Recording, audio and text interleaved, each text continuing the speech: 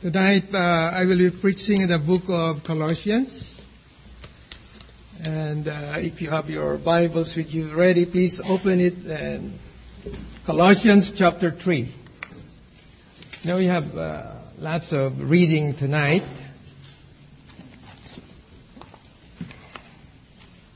Shall we stand up, please, as we open our Bible in Colossians chapter 3. We'll read from verses 1 to 10.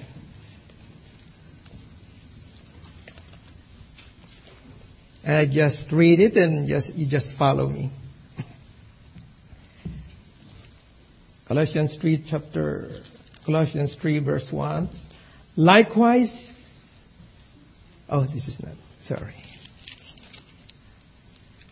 Colossians. If ye then be risen with Christ, seek those things which are above, where Christ sitteth on the right hand of God. And set your affection on things above, not on things on the earth. For ye are dead, and your life is hid with Christ in God. When Christ, who is our life, shall appear, then shall ye also appear with him in glory. Mortify therefore your members which are upon the earth: fornication, uncleanness, inordinate affection, evil concupiscence, and covetousness, which is idolatry. For which things' sake the wrath of God cometh on the children of disobedience, and the which ye also walked sometime when ye lived in them. But now ye also put off all this: anger, wrath, malice, blasphemy, filthy communication out of your mouth. Lie not one to another, seeing that you have put off the old man with his deeds, and have put on the new man, which is renewed in knowledge after the image of him that created him. Let's pray. Our Father in heaven, Lord, we praise you tonight for this time, O God, that you've given to us to assemble ourselves together, to worship you, and to study your word tonight. Help me, Lord, as I preach your word. Use me, Lord, for your honor and for your glory. In Jesus' name. Amen. Let's be seated. Thank you. Tonight I'll be preaching about godly living. Godly living means heavenly minded. And this generation, as Christians, we need to live a holy and a godly life. Amen? Tonight I want to talk about how we can live godly in the midst of this perverse generation. And a life that can impact others. A life that is blameless and could transform others or attract others to the Lord Jesus Christ. And living a life that is godly comes down to what you do. Amen? And not what you just say. Let's turn our Bible in 1 Peter 2:11-13. The Bible says, Dearly beloved, I beseech you as strangers and pilgrims, abstain from fleshly lust which war against the soul. Having your conversation honest among the Gentiles, that whereas they speak against you as evildoers, they may, by your good works, which they shall behold, glorify God in the day of visitation. Submit yourselves to every ordinance of man for the Lord's sake, whether it be to the king as supreme. So in this passage we see that our obligation to live a godly life before the watching world is divided into three identities. First, we are strangers and pilgrims. In verse 11, we are like aliens, not illegal aliens. Second, we are citizens. In verse 13, it says, submit yourselves to every ordinance of man for the Lord's sakes. This means you are a citizen. And third, we are servants. And verse 18. Servants, be subject to your masters with all fear, not only to the good and gentle, but also to the froward. So, whether we are at home, at school, at work, wherever and whenever, we are to live in such a way that our life demonstrates the Christian gospel. Amen? And our life should put to silence the attacks of critics. When you are living a godly life, you have also critics. But your life should be blameless against their criticism. To live a godly life, we need to consider two things here. First is discipline. The discipline that is inward and private. And secondly, our testimony on the outside is really gained by our integrity on the inside. And it starts there. And the quality of transformed life must be visible to the unsaved world. And there should be no secret disciples if you are a disciple of Christ. And the most effective tool of evangelism we possess is the power of a righteous life. Amen? So, when you were saved, you died to your old way. Okay? The Bible says. And you died to your old way of life. It says you died. You know what is being dead? Turn back to Colossians 3 verse 5. It says here, mortify therefore your members, which are upon the earth, fornication, uncleanness, inordinate affection, evil concupiscence, and covetousness, which is idolatry. So when you're dead, you should not commit those things. Amen? What is meant by mortify? Meaning to kill. To kill these things. These sins in our lives. So mortify also means to subdue. When you trusted Jesus, you died to your old ways of life. And as dead, your evil desires don't fit in your new life in Jesus. And we need to keep seeking the things above. That's what the Bible says. We should set our affection on things above, not on things on the earth. And we need to set our minds to holy, righteous, and godly living. You know, people have all kinds of idols in their house. You know, they have TV, computers, phones. And mostly these things, you know, have programs which are junks, full of sensuality or violence, right? And the Bible warns us to be careful in our thought life, in our thinking, and how we walk, or our manner of living our life, our conversations, and in our relationships. So, how can we live godly in this perverse generation? Number one, we should be careful in what you think. Be careful in what you think. You need to control your thoughts. Amen? Because that will determine your life. Your thought determines your life. And the mind controls everything in your life.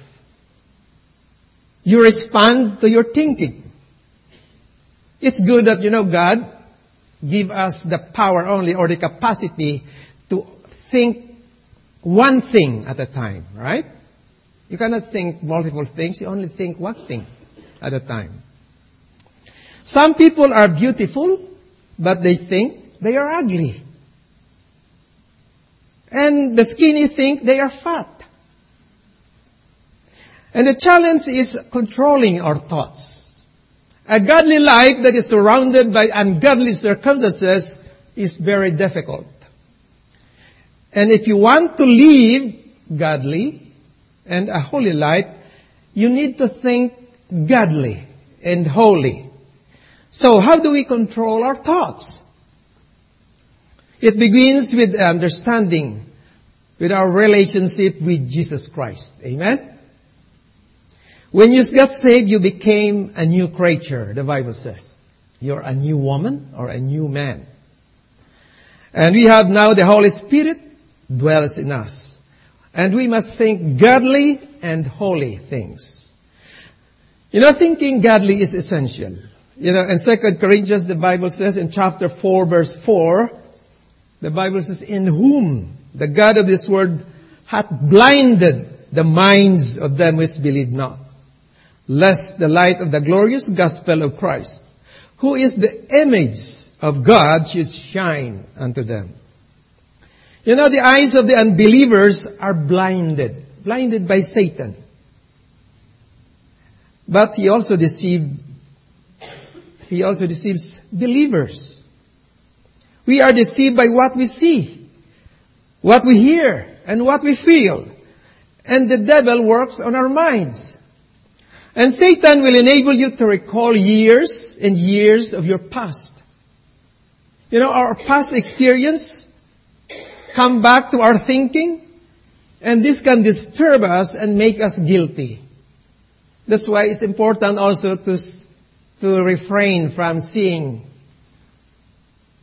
those things which are not right. Amen? Some people say, I am still suffering because I can't get out of my mind.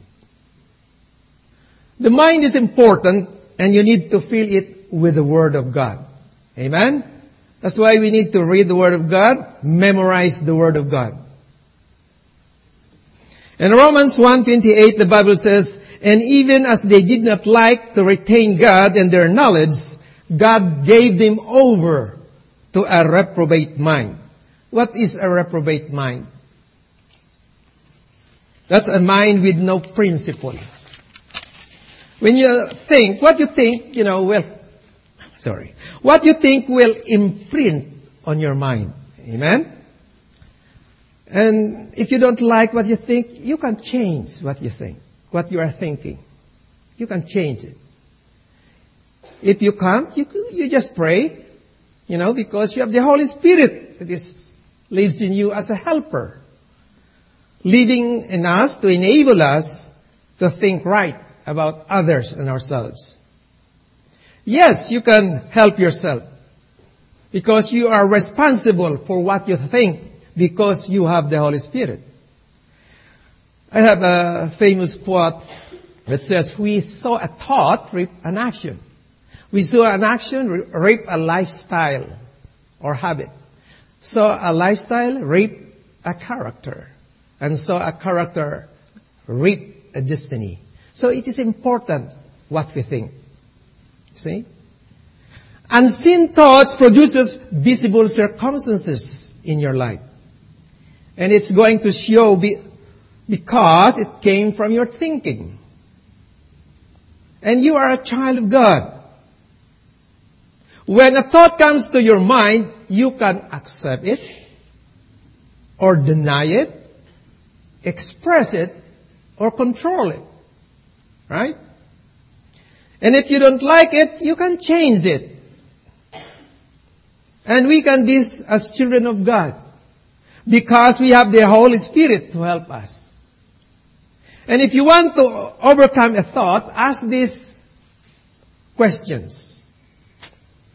Number one, where will this thought lead me? Will these thoughts get me where I want to go? Are these thoughts scripturally acceptable? Will these thoughts build me or tear me down? Could I share these thoughts with someone else? Or where did these thoughts originate? Do I feel guilty with these thoughts? So ask these questions. Your thought life, is the control tower of your life. Where we are now is the result of what we have been thinking all these years. And what do you think about Jesus? If you have trusted Jesus, He gives you the power to think right. Ask yourself, who am I as the follower of Jesus? Who am I as the follower of Jesus? And 2 Corinthians 6:17, the Bible says, 2 Corinthians 6:17, wherefore come out from among them, and be ye separate, saith the Lord, and touch not the unclean thing, and I will receive you. So we need to be separate and do not touch the unclean thing. You know, for example, if you are not living godly, you can easily interchange what is true and what is false. The devil knows the Word of God, but he twists it. He twists the truth. As an example of this is love and lust. Compare true, genuine love and lust. Some people think they are in love when they are actually in lust. Love is from God, but lust is from the world. Love can wait, but lust wants it now. Love is selfless. Lust is selfish. Love is giving. Lust is taking. And love is purity. Lust is sin. Love develops. Lust destroys. And love is peaceful, and lust is full of anxiety. 1 Corinthians 6:18-20, the Bible says, flee fornication. Every sin that a man doeth is without the body, but he that committeth fornication sinneth against his own body. What? Know ye not that your body is the temple of the Holy Ghost which is in you, which ye have of God, and ye are not your own? For you are bought with a price. Therefore glorify God in your body and in your spirit, which are God's. This verse mentioned the temple of the Holy Ghost. Today, the temple of the Holy Ghost is our bodies. Amen? Do you believe that? As Christians? Do you believe that your body is a temple of the Holy Ghost? When you are saved, the Bible says your body is the temple of the Holy Ghost. Amen? I don't know if you agree. But that's what the Bible says, you know. But in the Old Testament, the temple was a physical building, which was first built by King Solomon. So when King Solomon set out to build a permanent building for the Ark of the Covenant, he left nothing to chance. Every detail was planned and developed and prepared. And the stone blocks for the walls and the wood beams for the roof were pre-cut to fit. And in 1 Kings chapter 6, verse 7, the Bible says that so that there was neither hammer, nor axe, nor any tool of iron heard in the house while it was in building. See? This building has no hammer, no axe, no nails maybe, no iron, right? And the temple was dedicated with massive sacrifices and thousands of singers praising the Lord when it was finished. And the reason they took such extraordinary steps was that they realized exactly what they were building. What is it? A holy temple for the living God. And 1 Kings 8:29, the Bible says, that thine eyes may be open toward this house night and day, even toward the place of which thou hast said, my name shall be there, that thou mayest hearken unto the prayer which thy servant shall make toward this place. Now there has not been a temple in Jerusalem since the Romans destroyed it in 70 AD. But there is a temple of God on earth and each of His children. Amen? And we must not forget who we are. We must not forget who we are. And just as Solomon built the temple to be solely for the worship of God, our temples, our body, must be kept holy as well. You know, listen to this in 1 Corinthians 3:17. If any man defile the temple of God, him shall God destroy. For the temple of God is holy, which temple ye are. You see? Do you believe this word? You believe the Bible? Never forget how seriously God takes our personal commitment to holiness.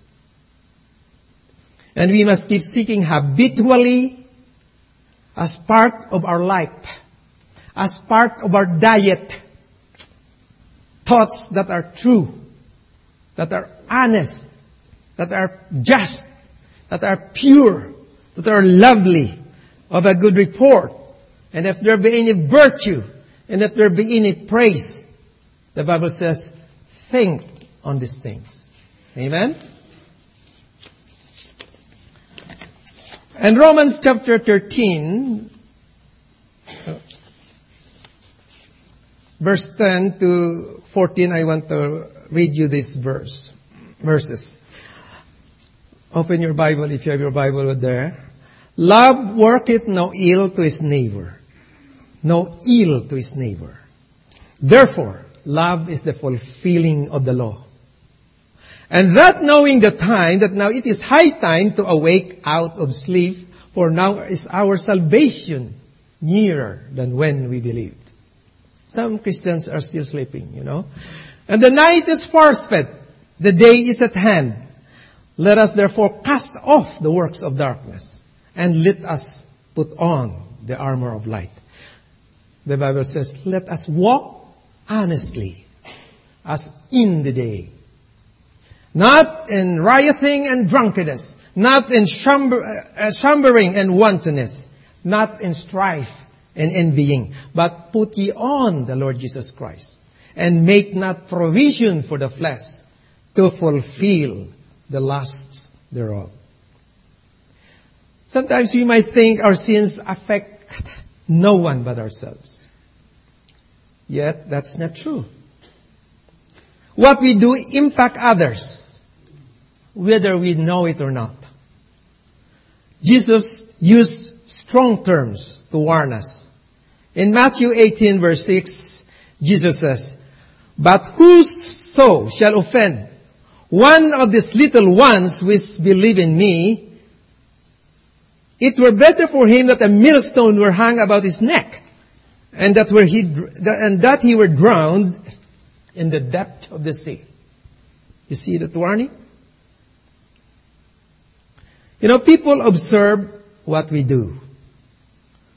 And we may try to excuse our sins by claiming, well, they are small, or that they don't affect anybody, or we tell ourselves that these small sins won't be noticed by others or hurt anyone. But let's consider how some of our common sins can lead others down the wrong path. For example, our lack of forgiveness towards someone could cause a close friend or family members to take our side and feel resentful too. Or one sin that we might think is small but affects many people is unforgiveness. You know, unforgiveness is dangerous. Do you believe that? One of the most beautiful examples of a forgiving spirit is found in the book of Genesis. Despite being the victim of jealousy, evil intentions, malicious plotting, and selfish disregard, Joseph had an attitude of forgiveness that is uncommon and hard for many of us to imagine. And he demonstrated that he was a godly man who understood how to let go of resentment and to forgive. Be careful how you think. I want to read Ephesians 4, chapter 4, I will start in verse 17:32. Although Ephesians and Colossians are almost the same, but I want to read these verses from verse 17. This I say therefore and testify in the Lord that ye henceforth walk not as others Gentiles walk, and the vanity of their mind. You see the mind again there?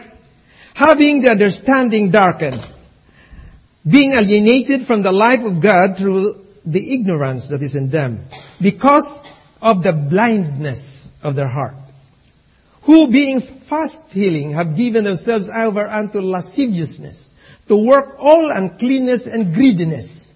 But ye have not so learned Christ. If so be that ye have heard him and have been taught by him, as the truth is in Jesus, that ye put off concerning the former conversation, the old man, which is corrupt according to the deceitful lust, and be renewed in the spirit of your mind, and that ye put on the new man, which after God is created in righteousness and true holiness. Wherefore, putting away lying, speak every man truth with his neighbor, for we are members one of another. Be ye angry and sin not. Let not the sun go down upon your wrath. Neither give place to the devil. Let him that stole steal no more, but rather let him labor, working with his hands the thing which is good, that he may have to give to him that's needed. Let no corrupt communication proceed out of your mouth, but that which is good to the use of edifying, that it may minister grace unto the hearers. And grieve not the Holy Spirit of God, whereby ye are sealed unto the day of redemption. Let all bitterness and wrath and anger and clamor and evil speaking be put away from you with all malice. And the last verse, it says, be ye kind one to another, tender-hearted, forgiving one another, even as God for Christ's sake hath forgiven you. Why did you get saved? How do you get saved? Because God forgives us our sins. Amen? If we refuse to forgive, we can expect to go through painful consequences. And number one, we have difficulty dealing with the wrong done to us. Instead of giving it to the Lord, we keep thinking about the offense and relieve the pain. And number two, resentment will take root in our heart and mind, allowing bitterness to grow. And then we become negative, and this negativity will begin to affect other areas of our life, such as relationship, emotions, attitudes, and physical health. Then feelings of discouragement will rob us of joy and contentment. Maybe we may look successful to the world, but deep inside, Christ's peace is absent. Then our emotional health will also be damaged. And this will affect our ability to love others and accept love in return. And eventually despair will sit in. And we resort to drugs, to alcohol, to affairs, pleasures, or excessive devotion to a career in an effort to find relief. And some commit suicide. See?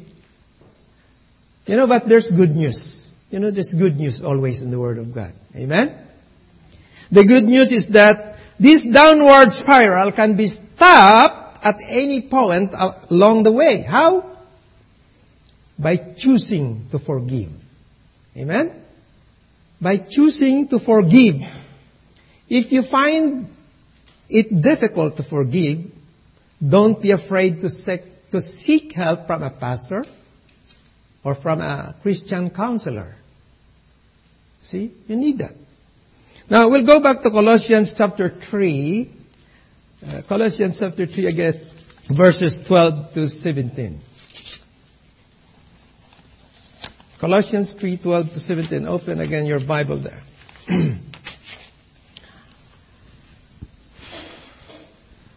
Put on, therefore, as the elect of God, holy and beloved, bowels of mercy, kindness, humbleness of mind, meekness, long-suffering, forbearing one another and forgiving one another. If any man have a quarrel against any, even as Christ forgave you, so also do ye.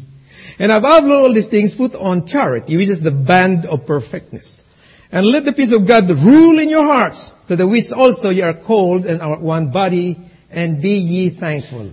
Let the words of Christ dwell in you richly, in all wisdom, teaching and admonishing one another in psalms and hymns and spiritual songs, singing with grace in your hearts to the Lord. And whatsoever you do, in word or in deed, do all in the name of the Lord Jesus, giving thanks to God and the Father by Him. So you see in verse 12, it says there, put on therefore as the elect of God, holy and beloved, bowels of mercy, kindness, humbleness of mind, meekness, long-suffering. So we should not only avoid hurting others, but we should also seek to do good. Amen? We should seek to do good to all. And those who are saved ought to be humble and compassionate toward everyone. You know, while we live in this world, there is corruption in our hearts. We will get into arguments. We won't agree with everyone. And sometimes quarrels will arise. But now when you go to verse 13, it says, forbearing one another. And forgiving one another. If any man have a quarrel against any, even as Christ forgave you, so also do ye. So it is our duty to forgive one another, imitating the forgiveness through which we are saved. And in Colossians 3:15, the Bible says, and let the peace of God rule in your heart, to which also ye are called in one body, and be ye thankful. Because when we are thankful to God, it helps us to live in harmony with others. And this leads me to my third point. How can we live godly? Be careful in your relationships. Amen? Colossians 3:18 to 25. Colossians 3:18 to 25, I will read again. Wives, submit yourselves unto your own husbands, as it is fit in the Lord. Husbands, love your wives, and be not bitter against them. Children, obey your parents in all things. For this is well-pleasing unto the Lord. Fathers, provoke not your children to anger, lest they be discouraged. Servants, obey in all things your masters, according to the flesh, not with eye service, as men pleasers, but in singleness of heart, fearing God. And whatsoever you do, do it heartily as unto the Lord, and not unto men, knowing that the Lord ye shall receive the reward of the inheritance, for ye serve the Lord Jesus, the Lord Christ. But he that doeth wrong shall receive for the wrong which he hath done, and there is no respect of persons. You know, these verses are about displaying the glory of the divine grace and magnifying the Lord Jesus as we live the Christian life in our relationships. So what does the Word of God say? The first and most important relationship is our individual, personal relationship with God.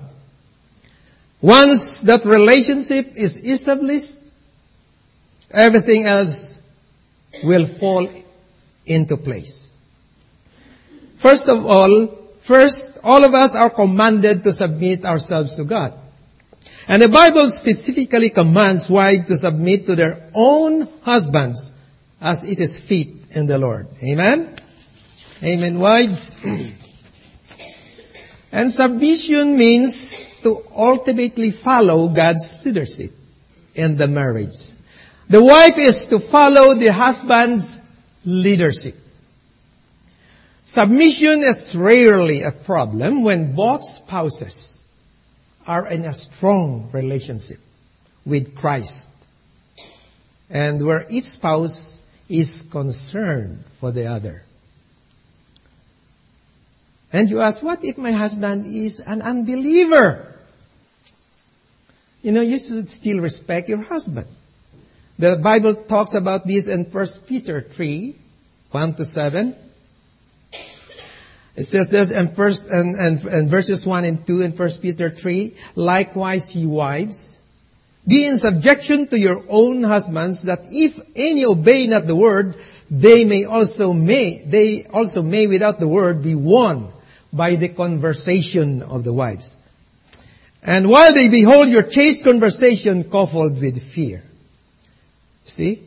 So a changed life speaks loudly and clearly, as it often the most effective way to win a family member. And the Bible also says to develop inner beauty rather than being concerned about your outer looks. And 1 Peter 3:3 it says, whose adorning, let it not be outward adorning of plaiting the hair and of wearing of gold or putting of apparel, but let it the hidden man of the heart in which is not corruptible. Even the ornament of a meek and quiet spirit which is in the sight of God of great price. For after this matter and the old time the holy men also who trusted in God adorn themselves, being in subjection unto their own husbands. So live your faith consistently, and your family will see Jesus in you. Amen? So, husbands, love your wife. Love your wife.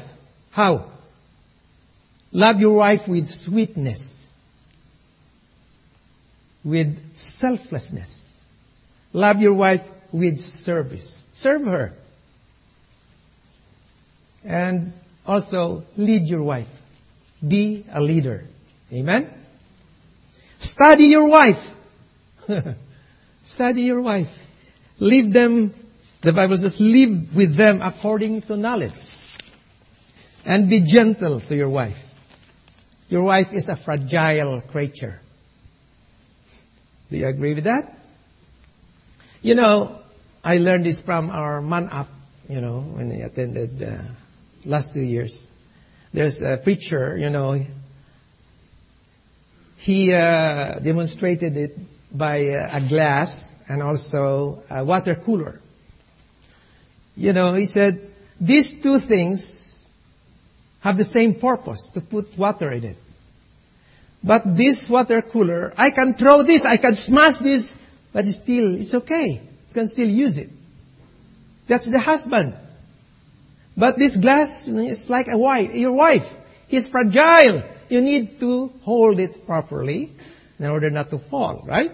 If it fell, it will break, right?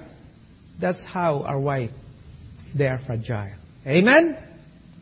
Husbands?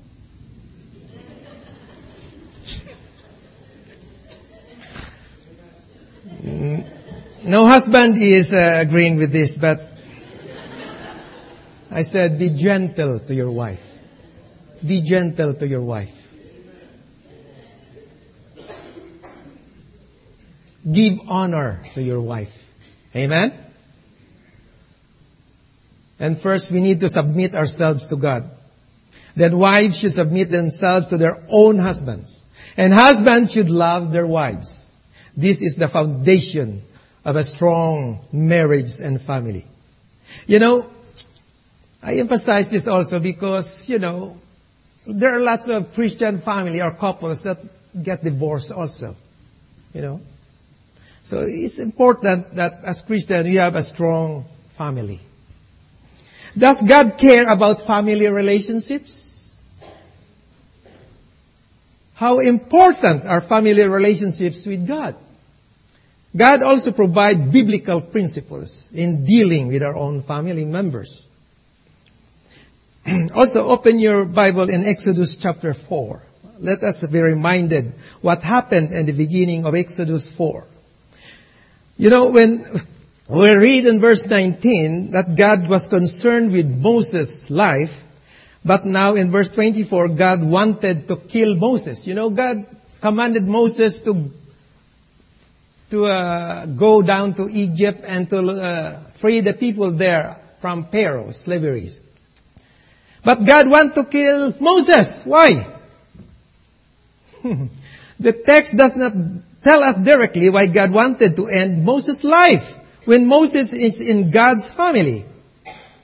But if we look in the context, we can try and figure it out. We know that Moses had a family with sons. And Zipporah, his wife, had to do the circumcision. In Genesis 17, God made a covenant with the chosen people through circumcision. And so likely Moses was disobeying God by not circumcising his son.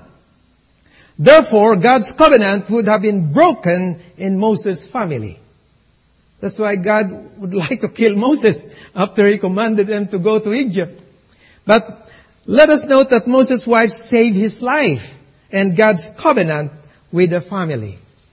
If Zipporah didn't do what she did, maybe God would have chosen someone else to lead Israel rather than Moses.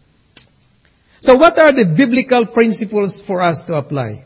What we should consider based on Moses' action in verse 18. We don't hear God telling Moses to get permission from his father-in-law to go to Egypt. It seems that Moses took this action on his own and God honored it. He asked his father-in-law permission. So he said, I pray that I want to go to Egypt. And Jethro, his father-in-law, said, go in peace. So, what is the commandment number 5 in the 10 Commandments? Honor thy father and thy mother. Amen? And we must always be considerate of our elders and those who have authority over us. Amen? Secondly, that God loves us with an everlasting love. But God gives each one of us duties to do. Moses was taking action in doing God's work to go back to Egypt, but Moses did not forget his responsibility as a husband and as a father. God loves families. Amen? So we must never neglect our responsibilities within the family. And we can note the action of not only Moses, but Zipporah. Love for her husband. And the obedience of children. And the brothers reconciling. And how did all this family relationship become right? And God must be involved in all our family relationships. Amen? This is first and foremost. We must always allow God to be involved in our lives and relationships. And finally, God our Father is worthy of our praise and worship. Amen? If we are honest with ourselves, our daily worship of God is always short. What can help us praise and worship God more?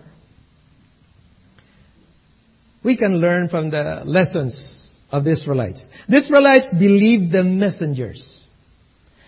We must truly believe in the message, which is God's Word. Amen? Oh, you don't believe. We need also to learn from the examples of the Israelites. I'll repeat. The Israelites believed the messengers. And we must truly believe in the message, which is God's Word. Amen? Good. And the Israelites truly believe in God. And we need to daily think about and believe in the Almighty God. Amen? Amen. Good. And the Israelites understood God's love. We need to grasp God's love through Jesus Christ more and more every day. Amen? Amen. Even it's very soft, it's okay. You are not fully convinced, maybe. So think about this personally on a daily basis. The Almighty Creator God, who made and controls the entire universe, did not have to create me, but He did personally and cares for me every moment of the day. You can say that? That He cares for you every moment of the day? You should realize that. For me, my experience, I've experienced a lot of, I almost died. Sometimes I think of myself, maybe I was dead before already. So sometimes I dedicate my life to God only. Because, when you're dead, you don't think of other things only. You want to worship God. Amen? So we need to be careful in what? How do we live godly? We need to be careful in how we think. Amen? How we think. Our thoughts is important. Control tower of your life. And also, we should be careful in how we walk. Walk means it's not your steps, the legs or the steps. It's the manner of living, right? And also, we need, how to live godly is, we need to be careful in our relationships with our family and others. We should always remember that we are dead. When we became saved, we died to self. And we need to set our affection on things above and not on things on earth. When we are heavenly minded, we can live a godly and a holy life. Amen? Someone once said, we are the Bibles. The world is reading. And we are the truths the world is needing. And we are the sermons the world is heeding. I would like to give you a story as I close. There was a missionary couple in the Philippines named Herb and Ruth Klingen, and they were in the internment camp in the Second World War in the Philippines under the Japanese tyranny. And they survived, and their diary, they wrote about the people that were murdered. They told about deprivation and the people who starved to death. And their diary, Herb, describes those 3 years in that camp, and he names a man Konishi. He's Japanese. He says Konishi was the fiercest and the most hated of the Japanese authorities. A ruthless, brutal, murderous torturer who starved people to death, who shot people through the head, who did all kinds of unbelievable things. He writes, Konishi found an inventive way to abuse us. He increased the food ration, but gives us palay. Filipinos understand it. It's palay, and unhusked rice. There's the shell still. Eating the rice with the razor-sharp outer shell would cause intestinal bleeding, and that would kill us in hours. And we had no tools to remove the husk, and doing the job manually by pounding the grain or ruling it with a heavy stick, it consumed more calories than the rice would supply.